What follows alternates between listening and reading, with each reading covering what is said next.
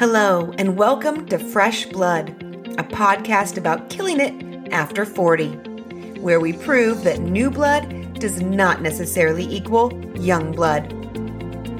Here to discuss what it takes to have continued success through life, I'll be your host, Jolie Downs. With over 20 years of executive recruiting experience, I've learned how much we can grow and be inspired by other people's stories. I'm excited to share that with you here on Fresh Blood. Today, we are speaking with Teresa Abram. Teresa is the owner of Handwriting PI, a full-service handwriting analysis business, and she is the creator and host of the podcast, A Most Unusual Tea Party, which uses the letter T to unlock pieces of a person's story. As a graphologist, she decodes the graphic movement we create when we put pen to paper and can delve deep into someone's mind and personality. Consider her a personality investigator who can spot the red flags of a dangerous personality, see what is holding someone back, and identify their strengths. Using the principles of biofeedback therapy, she can also provide people with easy, practical changes to their writing that can lead to positive changes in their lives. Teresa is a member of the American Handwriting Analysis Foundation, and I have to admit, I'm very fascinated and I can't wait to learn more. Teresa, thank you for joining us on Fresh Blood. Please, can you tell us a little bit more about your story and your path to where you are today? Thank you so much, Jolie, for having me on. I'm really excited to be here. My path to get here has been a little bit of a zigzag. Certainly, doing handwriting analysis is a bit of a quirky kind of profession, and I didn't get to it in an easy way, that's for sure. I started out, actually, if you were talking to me 6 years ago, I was the general manager of a home building company. Wow. Mm-hmm. Okay, that's a big difference.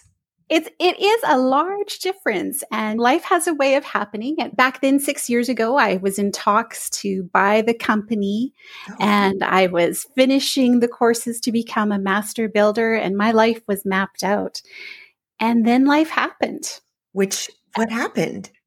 Oh my goodness. Basically, what happened is the owners of the company that I worked for decided to close up shop. I live in Canada. And at that point, we were just at the start. Oil was taking a tumble. Mm-hmm. And we were about 2 years into that. And they decided, you know what? They just wanted to close up. They didn't want to sell. They were just shutting it down effective immediately. Oh, wow. It just took this. And you were working towards this. That's a big change. So tell me what happened after that. Yeah. So it was a huge change, right? And I went into a meeting. I was prepped to talk about a new direction that we were going. We were going to take a new direction with the company. And instead, the owner said, no, we're shut down effective immediately, but we need you to stay on because we want to go on holidays. Oh my goodness. So I did. And then after that, really, I got stuck on that hamster wheel of have to. I was a single mom at the time. Mm-hmm. And then I just started taking jobs because I had to. I felt that pressure that I had to provide for them. I had to do this. Yeah. Isn't that true? Yeah, that's a really tough one. But what I found is a lot of people didn't necessarily look at me. At that point, I was about 46 years old. Though I had the experience, they weren't really willing to give me a try. Yes, this is common. And so I decided, you know what? I'm going to just do what actually feels good. What feels right? What do I really want to do? And that started a whole different process for me. And it brought me around full circle to doing something that actually I've known about all my life. I had my first handwriting analysis done when I was like 14 years old with my grandma. Oh, wow. Okay. Yeah. And I thought, was it right on? What's interesting is I remember some parts of it. Yes, they were like, but whatever. And then I remember there was one part that they put on there. I was 14 years old. I had long hair. I had glasses, thick glasses. But in it said you were really attractive to the other sex. And I thought, I don't think so. We're so mean to ourselves. Gosh, yes. We are, right? It's not right. You are gorgeous, by the way. Thank you. Thank you. It was just one of those funny things that when I saw it, I'm like, this is not right, but whatever. And then I moved on with it and have reconciled everything with it since then. So it was really an interesting thing to start with. Yeah. Okay. So basically you found yourself in this position where you had this entire career plan, you were moving up to the next ranks. It was completely pulled out from under you, which many people can relate with really after this past year. Oh yeah. I'm not alone, not alone. And you found yourself, and I love that you shared that you found yourself in the have to, because this is something that, again, a large percent of us can relate to. And what you did was you went after your passion, and that's how you got yourself out of this. I'm curious, like, was handwriting analysis always something that was in the back of your head that was interesting, or did you stumble onto something? Like, how did that happen? So I've always known about handwriting analysis, and it's something like checking the slope somebody writes at, whether they're writing on an uphill slope or a downhill slope. Very much something that I do. It's part of who I am. And when I see handwriting, it's what I look for, whether they write with a backhand slant or whether they write with a forward slant. Mm-hmm. So it's something that I've always had. It was in my family. It was in my life since I was a teenager or preteen even. And so even as my kids were writing, I would take a note to see what do I see in their handwriting as they would start to write things. And handwriting, of course, can be either cursive or printing. It doesn't matter. Either way, we can still read it. And it would help me just to see where are they at, gauge their emotional thermometer. So I love this. Yeah. So it was always there. And after everything happened with that company and one of the jobs in particular that I took after that, I really blamed myself for not seeing it coming. Oh, isn't that human right? too? Oh, I know. And then when you listen to someone else, you're like, no, but it's so human to feel that way. Exactly. It's like, why didn't I see that coming? I should have known that was going to happen. And I really took it upon myself. And then with one of the jobs in particular, after, that I took afterwards, and the boss was a little bit crazy. And I realized afterwards, I had never seen his handwriting. All of our communication was done on text. All of it was through email. I had never seen his handwriting. And I was like, that's a warning sign. Yes. Did you see it by chance? Did you after the fact? No, I'm so curious. I know, but he was he was crazy. We were oil and water. And then of course, after that, in the headspace that I'm in, and the had to and have to do this. So again, I took that on myself and thinking, I should have done that. I should have seen his handwriting. So it was always percolating there. Mm-hmm. And it wasn't until a few years later, and my daughter was like, and I said something about handwriting, and she said, Mom, that's really cool. Apparently, I had never shared this with my kids. It was a bit of a surprise on them through their handwriting. Yeah. You didn't want to tell them then. No, I don't need my secret to get out, right? Yeah. But anyway, and she was like, this is actually really cool, Mom. You should do something with it. And I'm like, really? And then I looked into it again, and I'm like, actually, she's right. I should do something with this because I love doing it. It's something that I believe in. I'm passionate about it. And I love spreading awareness about it because it's such a good tool for us to see behind what a person is trying to tell us, if that makes sense. Yes, a lot of people will say what they want to say and they look a certain way so that we'll think something. Mm-hmm. But I like so to be you able probably to see use this a lot for HR type of situations. Yeah, HR, it's awesome for HR. Because you can have somebody that comes in and says, yeah, they're really organized. But then you can look at their handwriting and see, are they actually organized or is there a little bit of chaos going on? Very interesting. So they call you to use you to analyze potential candidates. That's the word. Yes. Oh, wow. That's very interesting. So how did you end up starting your own business? Because this is a big step too, going from deciding that you're going to enter into this realm and starting your own business. Tell me a little bit about that. Yeah. So I had really decided I don't really want to work for anybody else. I did not like being hoodwinked. I didn't like I felt like the wind was totally knocked out of my sails. And I really felt very strongly I did not want that to happen again. Mm-hmm. And so I did start one business first. I took training to become a coach, and I took 2 years training to become a master coach. And then I started that business up first, but it wasn't really my passion. That wasn't really it didn't really get me fired up. Yeah. And that's when I said, and this is something I think is so important, and it took me 50 years to learn. It's okay to say this isn't quite right, to set it down, walk away, and start something else. And that's what I did. I just thought, I know I don't want to work for anybody else, but I also want to make sure that I'm doing what I love. Yes. And that's why I started it. Yeah, the thing that fills you up. That's fantastic. No, I can see that you love talking about it. Like it gets your juices flowing. And that's what we all want, Yeah, that's right. To get up in the morning and feel those juices flowing without having to make them. Exactly. And I always said, like with home building, like we were a custom home builder, and I always said that it picked me. Mm-hmm. I didn't choose it. Mm-hmm. It picked me. Yes. So it was interesting to actually say, what is it that I really like doing? And I love doing this because it really allows me, if I'm working with people one-on-one, and I do a lot where I'm helping people just to understand themselves a little bit better and to see what roadblocks they might have. And I really love being able to have those deep conversations with people.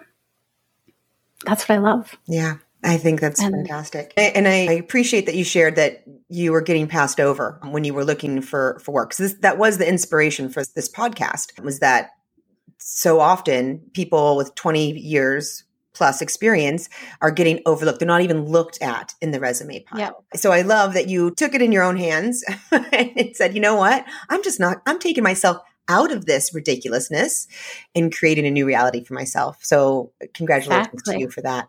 Now, through all of these different things that you've experienced, I'm curious, what do you feel is one or two of your greater successes in life? And what did you learn from it? I really do feel that starting my own podcast is a huge success. I'm actually very proud of that. Yeah. Tell us about that. Sure. So I do have a podcast, The Most Unusual Tea Party. And that's where I do invite people onto the show, and I do a handwriting analysis of them. And I also do what's called Spot the Lie, and I identify their love language. Ooh. So it really gives me a lot of good practice right in the moment where I get to talk with people and get immediate feedback on whether or not I'm right or wrong, which is huge for me. Mm-hmm. And I would never have done it if it wasn't for my kids, because it's a lot of different technology. I don't know if people know this, if they're the people who are listening to this actually know just how much technology goes into making a podcast. Yeah. Mm-hmm. It's a lot of different pieces that you have to coordinate. It really is. It really is. And when my kids were starting talking about it, I'm like, yeah, sure, I can do that. And then I got into it and it's, wow, this is way more complex than I had anticipated. So I'm really actually quite proud of the fact that I could do it. I'm proud of you too, because it is a big deal. Thank you. Yeah. It is, right? It is. And it's, And I love that your kids helped you with that. How were they involved in helping you with the process? Every time I had stopped doing anything and they would ask me how it's going, and if I'd say I haven't really done anything, they'd be like, what do you need help with? Pretty much they were the ones, I was accountable to them, essentially is what it came out with. My son did a lot of the research to find the hosting platform that would make the most sense for what I wanted to do, because there's a lot of different choices out there. And so they really were able to step forward and say, hey, let's talk about it. Let's move you forward. So it's really and truly, it's almost everything that they're responsible for. And just making sure that I take that next step. They weren't going to let me stop midway. They're like, nope, keep going. That's important. We need those people in your life. We all need those people in our lives to help us keep moving forward. Yeah. Absolutely. Now, what about the flip side of the question about perceived failure, a big challenge or obstacle that you had to deal with and how you overcame it? Yeah. I think I've already mentioned when suddenly that rug was pulled out from under me. Yes. When I was no longer the general manager of the award-winning custom home building company. And it really hit me with the, who am I now? It was a real feeling of loss. And like I say, I really took it personally. I had done something wrong. I had missed those signs. So that is one. And what's really interesting is it actually echoed again in my personal life. That same sort of thing happened again where I thought, I missed all of the signs. How could I do that? And that time it actually involved my daughter. And it involved somebody who was obsessive about her. And I was like, how did I miss the signs again? And I let this event happen and I couldn't stop it. So I really felt that was a big failure on my part.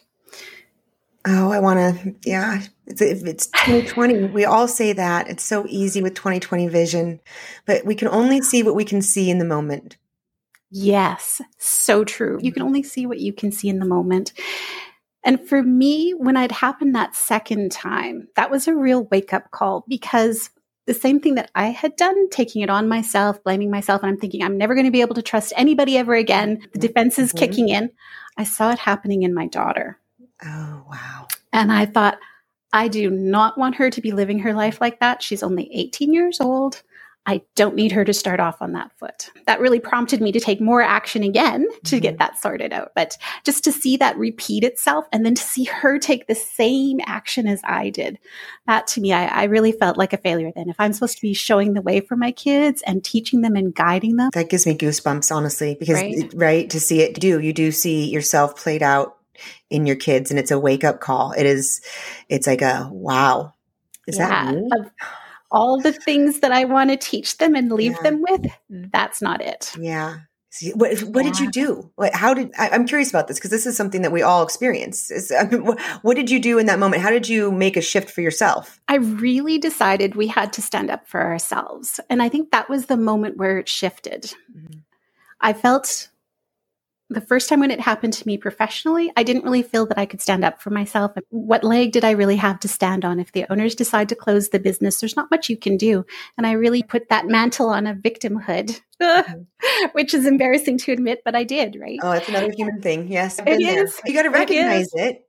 And pull yourself That's right. out. Yes. Exactly. And you've just said it right there. It's recognizing it and then you can pull yourself out. Mm-hmm. So when I saw it happening to my daughter and I thought, there is no way we're doing this. So we both got strong and we said, no, we're going to take action because we can take action. Doesn't matter how small it is. Doesn't matter what anybody else is telling us. We're going to take it. And so we did. And we started to reclaim that power back. We were no longer giving it to this man who was doing all sorts of crazy things. Yes. Oh, yes. So it was just little steps, little bit. And it's like, nope, that's not okay. What can we do against that? Mm-hmm. And really establishing those boundaries against him. That's great. So through all of these different experiences that you've gone through, what do you feel is essential really to having continued success through life and finding that fulfillment in life? Yeah. Honestly, I think it just comes down to getting engaged.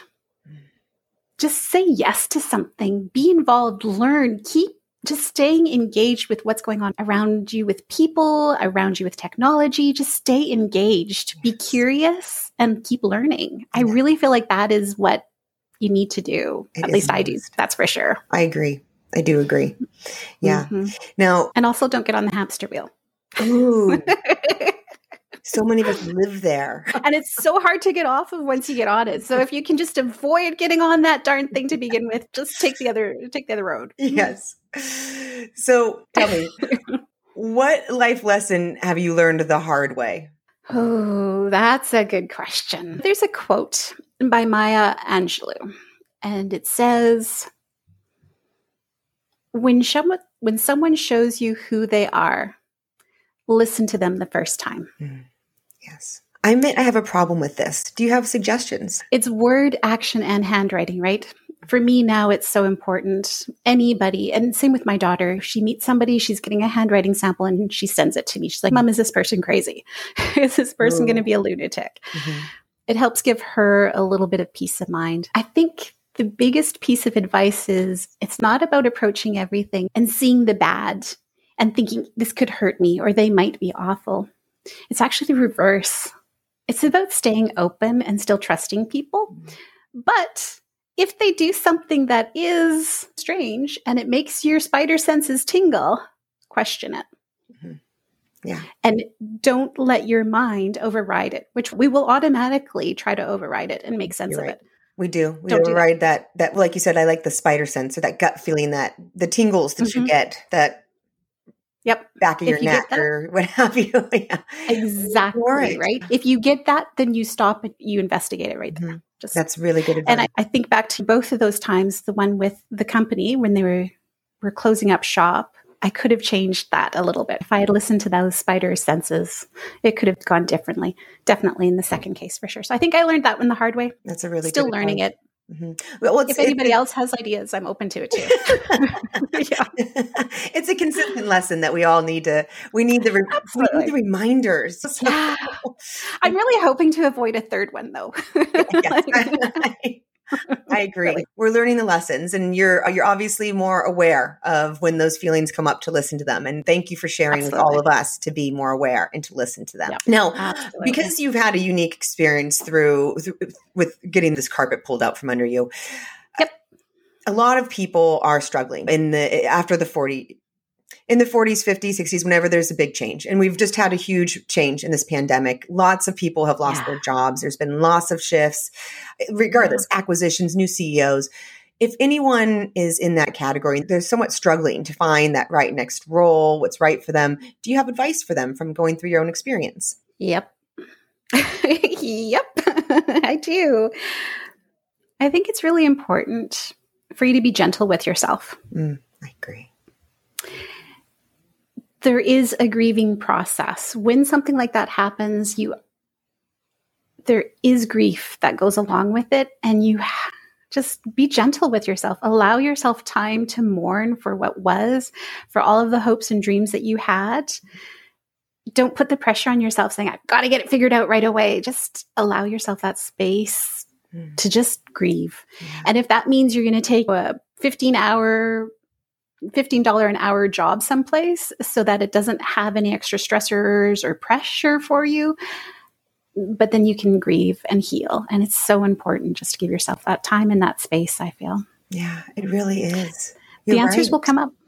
Yeah. All the time when they're in that position. And you can hear it. It's deep inside and it hurts. But there's this need to the scramble, like you said. Hamster wheel.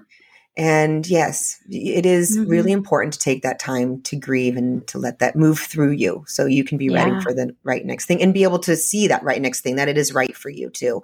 Because I think that grief, this is really insightful. That grief, it does put a film a little bit over the eyes. And it takes you back to the have to, because it is that struggle inside. So yeah, really exactly. Yeah. And I think the other part of that too, I'm going to give you more advice. Yeah. I'm a coach too. Let's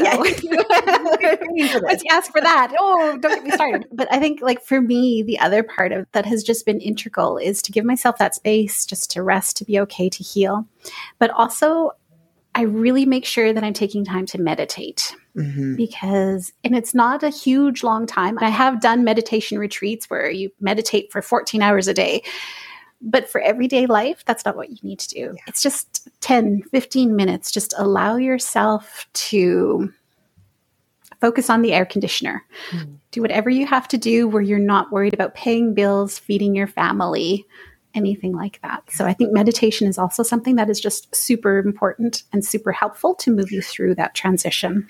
Oh, I completely agree. I'm a big fan of meditation as well. It makes a huge difference in life. Yes. Yeah. If I'm not meditating, it feels like a dirty, it feels like I haven't showered. Makes me a little cranky. Exactly. Yeah. And I can look at my day and say, I meditated today and it was good. And then there's the days that I don't meditate and it's, oh yes, I'm not quite as prepared for my day. Yes, exactly. I've had those days where I'm just really flustered and you just that energy. Yes. And I'll be like, oh my gosh, I really just need to go meditate. And I will, and it'll just be, it's like all this calm water. It's amazing. Yep. So if you're not meditating, we all highly suggest you look into it. Exactly. It's like hitting the computer's on-off button. When it's not working quite right, you just hit that button to turn it on and off again. And meditation does the same for the human body. So what would you say of all of your life lessons that you have had? What's something that you've learned that's brought the most benefit to your life? Ooh. Okay, I have a lot of life lessons because I tend to jump in with both feet. And then it's only afterwards that I think, maybe I shouldn't have done that. So, I have many different life lessons. What would be the one that I think?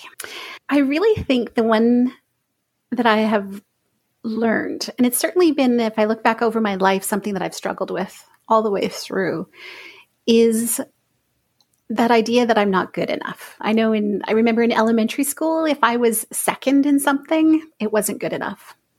I wanted to be top in everything. And I don't think I ever shook that all the way through. I was never quite good enough. If I didn't work for the top lawyer, I wasn't good enough. If we weren't winning awards when I was building homes, we weren't good enough. And I think for me, the biggest lesson has been, it's okay to not be good enough. I don't have to be number one.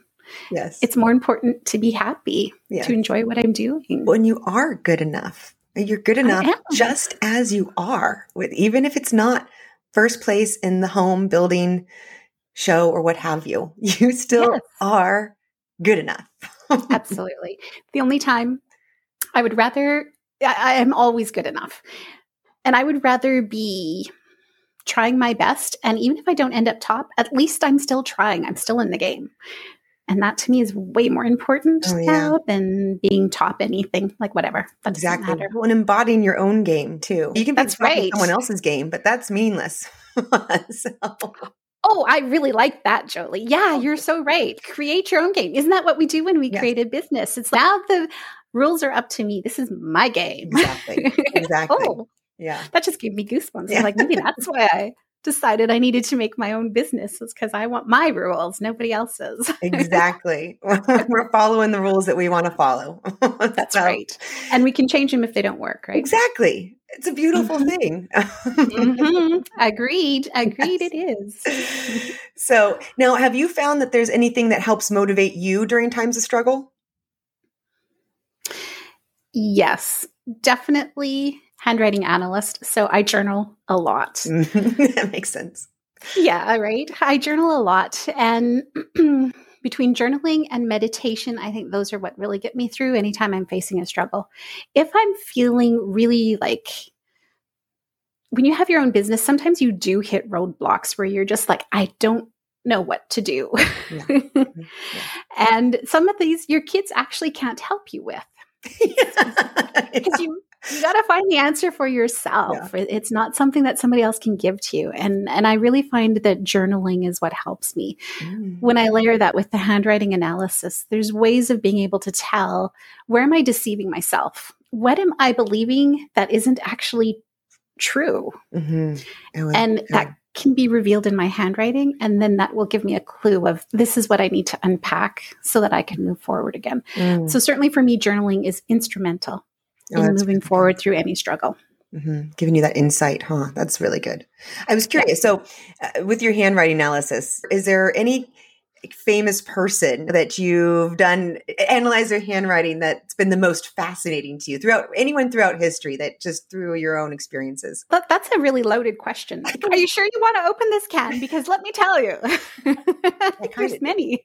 Okay. If you got an interesting story, we'll take it. Okay. I'll tell you two. My favorite sort of one through history that I love to talk about is Richard Nixon's signature. Ooh.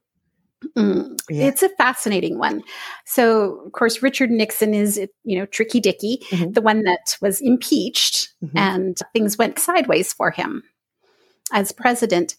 And if you follow the progression of his signature, if you see it before any of this happened and he's fresh and all inspired about being president of the United States, it's really quite nice and everything is well formed. As he moves through the presidency, it just starts to fall apart. And then by the end, when he's going through his impeachment and it's over, game over for him, it becomes basically a line with another line crossing it out. So it makes like this X. It becomes completely formless. And it really does convey that idea that his identity, he just wants to take himself out of the game. He's done. Because his signature reflects that public persona. And he goes from being somebody who's really proud of himself, willing to take a stand, willing to say, here I am, look at me, to just taking himself right out of the game. So interesting. So it is. His signature is really fascinating to see. As far as the most interesting one that I've done for myself, I'm not sure. I have two actually that are tied. Okay. So one, I did it for Robin Dreek, who he was the ex-chief of the FBI Behavioral Analysis Program. And now he's an author and the founder of the People's Formula. Fascinating guy. And his thing was counter-espionage. So he was doing spies, international spies. That's who he dealt with. And when I got his sample, I really expected it to be very secretive and all sorts of interesting things in it. And it turned out not to be that way at all. It was like really upfront and honest. And I was so surprised by that. That's not what I expected to see. But he refreshing, though. It was. I'm just like, it's very cool to see this. And given that now he talks about trust. Right? That's his whole thing, is all about trust. And he said, people think that to be a good spy, you're going to have to be secretive and devious and all that kind of stuff. He said, but truly, to be an exceptional spy, which he was, you have to be transparent and honest, because you're asking these people to betray their country. If you're lying to them, they're never going to deal with you. Yes. And I thought, that's really powerful. Interesting. So that was really fascinating. Yeah. At least for me. And then the other one is the complete opposite. I did an analysis. I had Chris Hadnagy on my podcast, and he is the founder of Social Engineering LLC. He's a human hacker. That's what he calls himself. Oh, wow. He's a human hacker. Yeah. And he does all sorts of crazy things so that companies can improve their security and become less susceptible to getting hacked themselves. Okay, so he uses the same kind of things that con men do, but he uses it for the good. Awesome. Okay, and his handwriting came back full of all of the deviousness that I had expected to see in Province. So it was a lot of fun to do his handwriting analysis and just say, wow, look at it all. I guess that makes sense too, being a hacker. And that's why I said he took everything that I know about handwriting and pretty much turned it on its head, so that when I looked at it, I had to completely rewrite everything that I knew, because in order to find his lie, I had to find and say what actually looks normal and pull that out of it. So it was really interesting. Very interesting. I loved it. Thank you for sharing those. And what about as far as with your work? So are you offering, for people who are listening who might be interested, how do they get in contact with you? What are the types of things that you offer? For sure. So if they want to get in contact with me, they can check out my website, which is just handwritingpi.ca. We'll add that to the show notes. Yeah, perfect. Thank you. And if they want to send me an email, it's just handwritingpi@gmail.com. I'm active on Instagram. That's pretty much the only social media that I follow or am engaged in. And you can certainly follow me there and send me a DM, and I'll answer you there. I offer a couple of different options for people.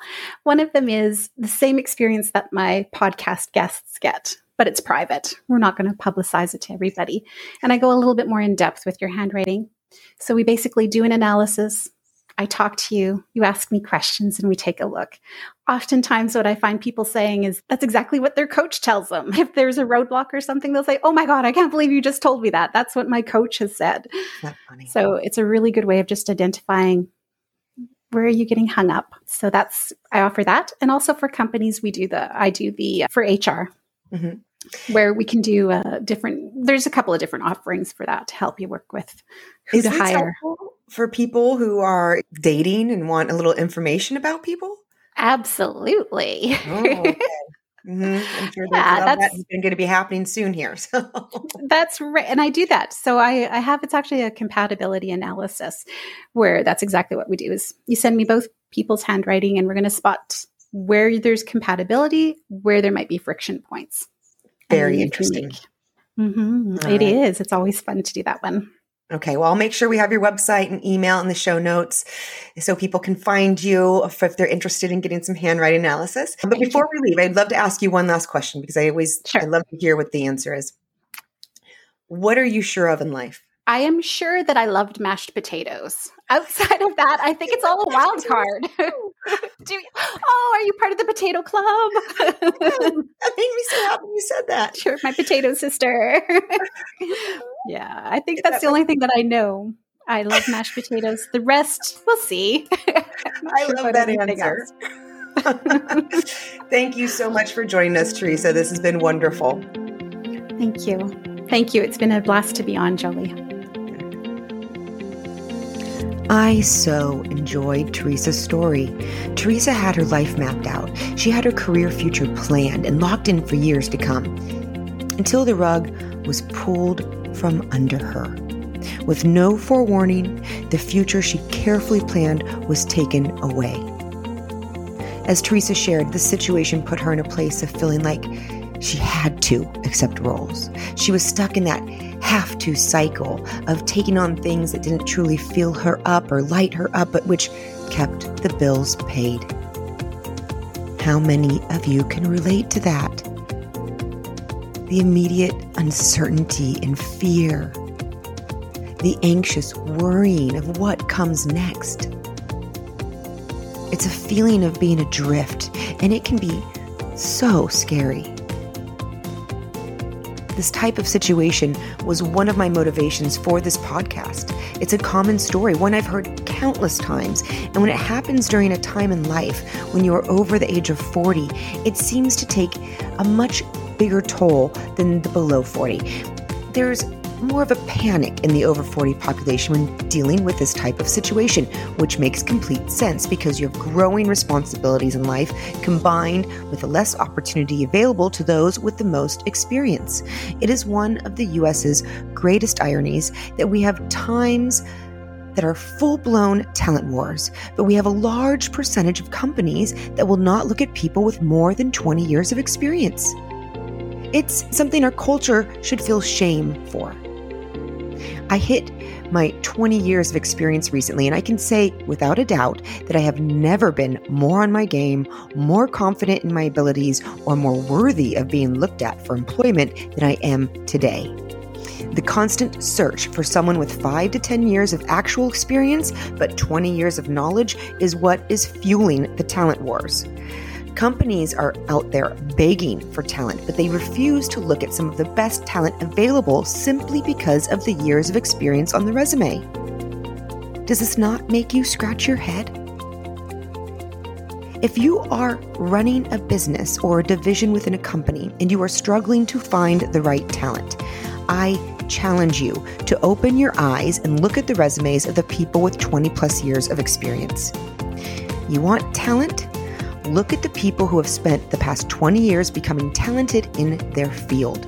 They know what they are doing. They have the skill set. They have the expertise. And guess what? They want to do the job.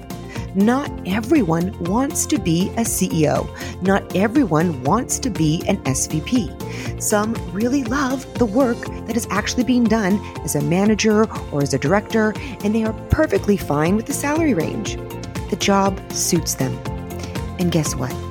If they have 20 years and still want to do that job because the job suits them, then they are much more likely to stay longer and have a bigger impact in your organization than the person with 7 years of experience whose main purpose is climbing the ladder and finding the next best thing. I know that it is psychologically intimidating to so many to hire someone with more experience than yourself. It triggers an insecurity, a worry of being judged. But know that this is a human feeling, and this is how the other person is feeling too.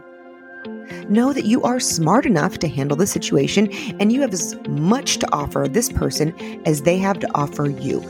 So do yourself a favor and take advantage of this solution. We all have so much to learn from each other, regardless of our age. Now, if you are on the flip side, someone who is struggling to find the right thing, remember to focus on the things that you can control versus the things you cannot control. What you can control is where you put your focus. Teresa's story is similar to so many others who have found themselves in a time of struggle, dealing with all of their have-tos. How many people can relate to that? Just overwhelmed with the have-tos. Surrounded with your have-tos and your heads down, just doing your best to exist, yet not fully living. As Teresa advised, allow yourself time and space to mourn what was, and then spend time alone, thinking and figuring out what you really want. Give yourself space for the answers to come up. There is a natural need to scramble when there is a layoff or a shakeup with your career, which skews the focus towards the have to instead of the want to. The people who are living that fulfilled, successful life, they have been in this moment, and something spurred them to spend time to come to the realization of what do I want? Like Teresa said, It took her 50 years to learn that it is okay to say, "This is not working for me." It is okay to step away and find something that will make you feel good in the morning. Even with a career she liked, she realized that industry and career had been picked for her. She did not choose it. But this is her life. She does get to choose. So she finally asked herself the right questions, and you should too. What do you really want? What fulfills you? What lights you up? What would you be passionate having the opportunity to work on each and every day? It all begins with identifying the wants. There is power in finding clarity and writing out your intentions. Getting clear on your goals and writing them down brings a special kind of magic, and the universe conspires to make it all happen with you. The minute you identify what you want, you create this awareness in your mind. This puts you in a position where your eyes have been opened. This process triggers your reticular activating system, which causes you to see the world differently. Just like if you were to decide to buy a dog. The moment you decide to buy a dog, you start seeing dogs everywhere. They were always there, but you didn't fully notice them until you decided to buy the dog. The same things happen when you get really clear on what you want your life to look like. You will start noticing the potential all around that can help you reach your goals, and it will feel like doors suddenly start to open.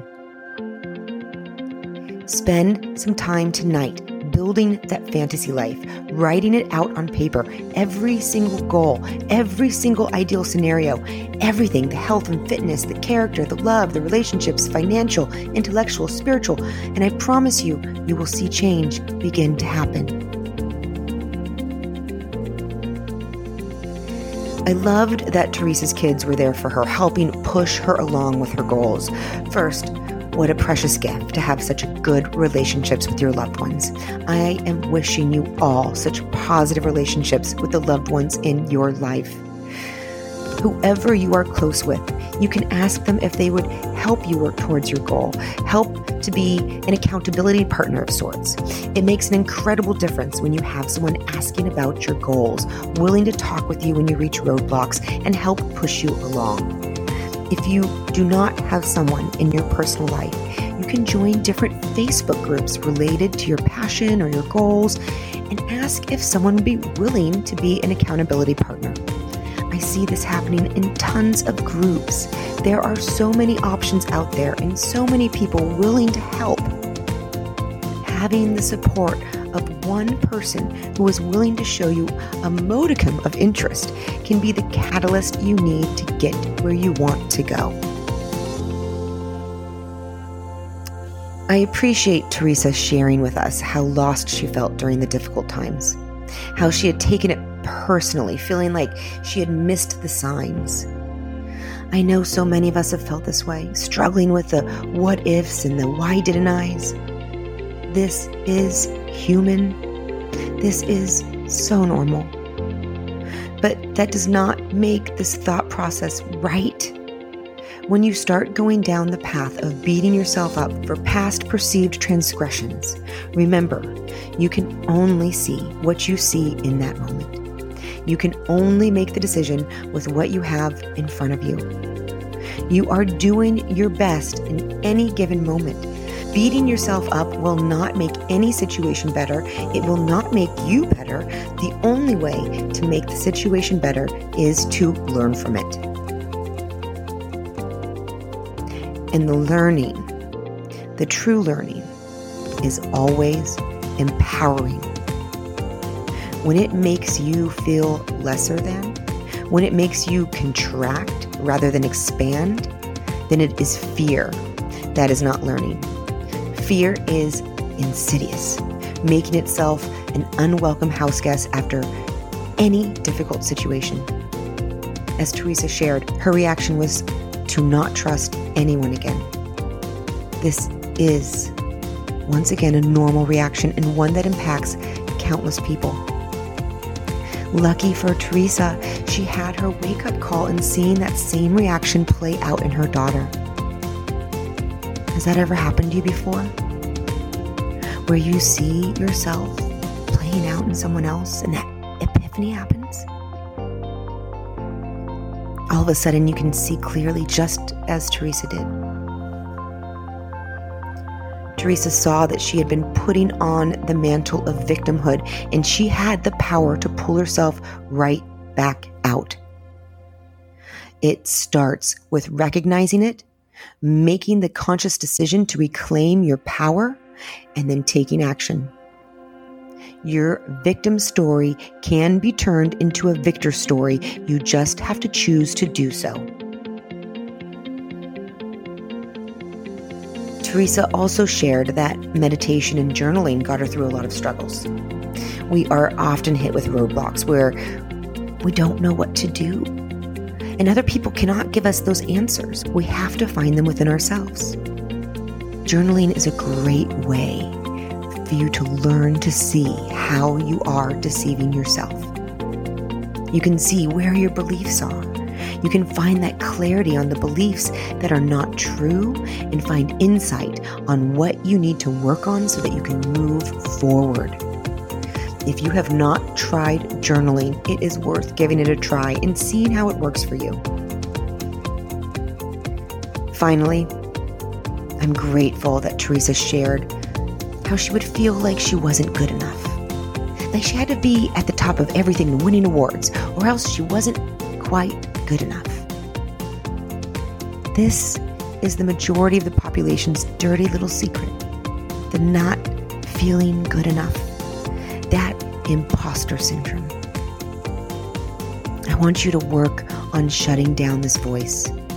This voice is never right. I want you to know that you are good enough. You are always good enough. You are playing no one's game but your own. And you own the game. No one is better than you at playing because you own the game. It is meaningless to be at the top of someone else's game. It is all about being at the top of your own. It is your life, your rules. You get to create them and you get to change them when they don't work for you. Create your world and build your life exactly as is right for you. That is my wish for us all. That you will embody your own game and always know that you are enough for whatever it is you want in life. Until next time. Thank you for joining us on Fresh Blood. Subscribe and follow us on all streaming services, including Apple Podcasts, Amazon, Spotify, Google Podcasts, and Player FM. You can also follow us on Facebook and Instagram at Fresh Blood Podcast. If you liked today's episode, please consider giving us a like and sharing with a friend. I hope you make today a most fulfilling day.